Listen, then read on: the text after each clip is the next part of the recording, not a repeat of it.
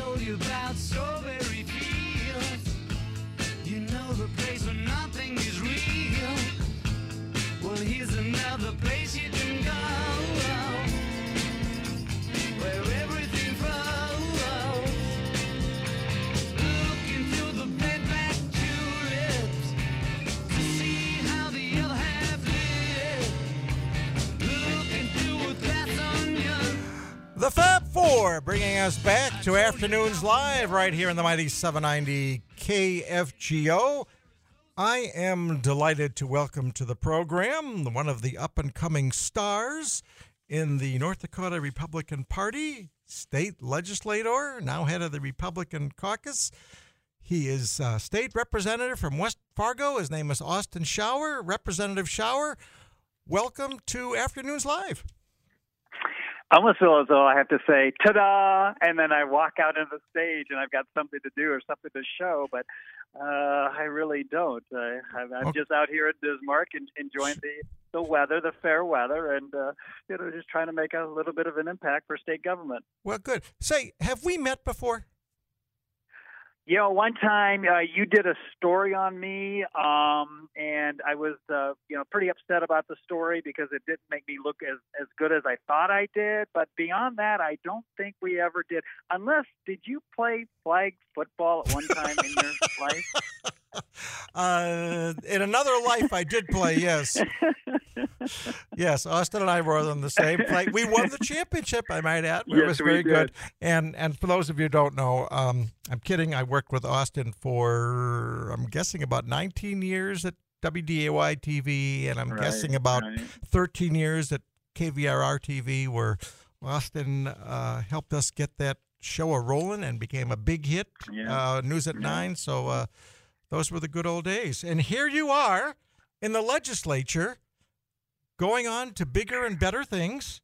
I don't know about that. But Jimmy, before you move on, Don Gunnis, who was our quarterback, Dr. Don Gunnis, he passed away on December 25th, Christmas Day, a very short illness. And my heart breaks. I'm sure a lot of your listeners probably had him as an optometrist, and we knew him, from the days of flag football and just an amazing, soft, warm-hearted guy, very talented guy, basketball player at UND and UND Hall of Fame, and he died unexpectedly, and it was just a real huge loss. He's been out in Colorado for the last 3-4 years, and it's just a devastating loss. But he was our quarterback. He was our leader, and it's a little flag football, but I mean, your heart breaks, when something like that happens. So anyway, I just wanted to I'm going to echo that. It does break. First of all, I mean, a tremendous athlete, but more importantly, a tremendous guy. Just so nice, so friendly, so soft-spoken. He treated everybody with respect and dignity. I can't imagine not getting along with him. He was just a gem of a guy, and it's really hurts to see him gone. We've just lost a great individual. Heaven has gained a great person, but we've lost one. So I absolutely share your thoughts about Dr. Don Gunnis. Yeah. So let's talk about you. Sure. You've got, as I understand it, some bills dealing with the issues of sexual abuse. What are you working on, and what are you trying to get accomplished out there? Oh, yeah. Thank you so much. 2 bills. I'll talk about one in particular because the hearing is coming up. This gal, she was out in Dickinson. She was a patient at a hospital, 18 years old, and a horrible thing happened to her. She was sexually assaulted as a patient. The state prosecutor in Dickinson, the attorney general, assistant attorney, what do they call him, the state's attorney, wanted to bring charges against this horrible person, but couldn't because the victim, this 18-year-old girl, was not healthy enough mentally, emotionally, to be able to help assist in the prosecution. Now she is, but it's past the statute of limitations. So this bill would allow for that person to talk to the local prosecutor and say, this is what happened, this is the evidence, and if the prosecutor deems that this is worthy, they would have a 2-year period to bring that case forward if they wanted to. It would be past the statute of limitations, but it would be a 2-year period. And, as you know, Jim, so many of these victims, just the idea of bringing charges forward is allows them the idea of pursuing the justice, gives them some healing in their heart and their families because they were taken advantage of. So we're hoping to get that across. The Judiciary Committee, I think, will give us a fair hearing. I think we've got about 40 to 45 minutes. We've got several people testifying, including this gal. What happened to her? Jim, you know her. You did a story on her. And we'll see what happens. But, you know, your heart breaks, my heart breaks. All of our hearts should break for somebody who undergoes a sexual assault or is victimized in that situation. And this statute of limitations, I don't mean to go off, but it bothers me. You know, why is there statute of limitations against serious, you know, violent crime? I don't think there should be. There is for murder. But in some way, this is almost worse than murder. I probably shouldn't say that, but this person's got to live with this the entire life. And oftentimes you see where then it becomes a generational problem. So we'll give it our best, and we'll see what happens. Well, I agree with you, and I know we've talked about this before, but these victims of sexual abuse, especially when they were children, they live with this their whole lives. They can never shake it. It's like they've been sentenced to a life of depression and suffering because they were so mistreated. And then it's compounded by the fact that they cannot seek justice in the legal system. I mean, when you're a child and let's say you're 6, 8, 9 years old and something like this happens to you, you don't know what to do.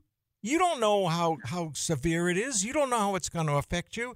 And by the time you get to be an adult and you realize how horrible it was, the clock's got you because there's a statute of limitations.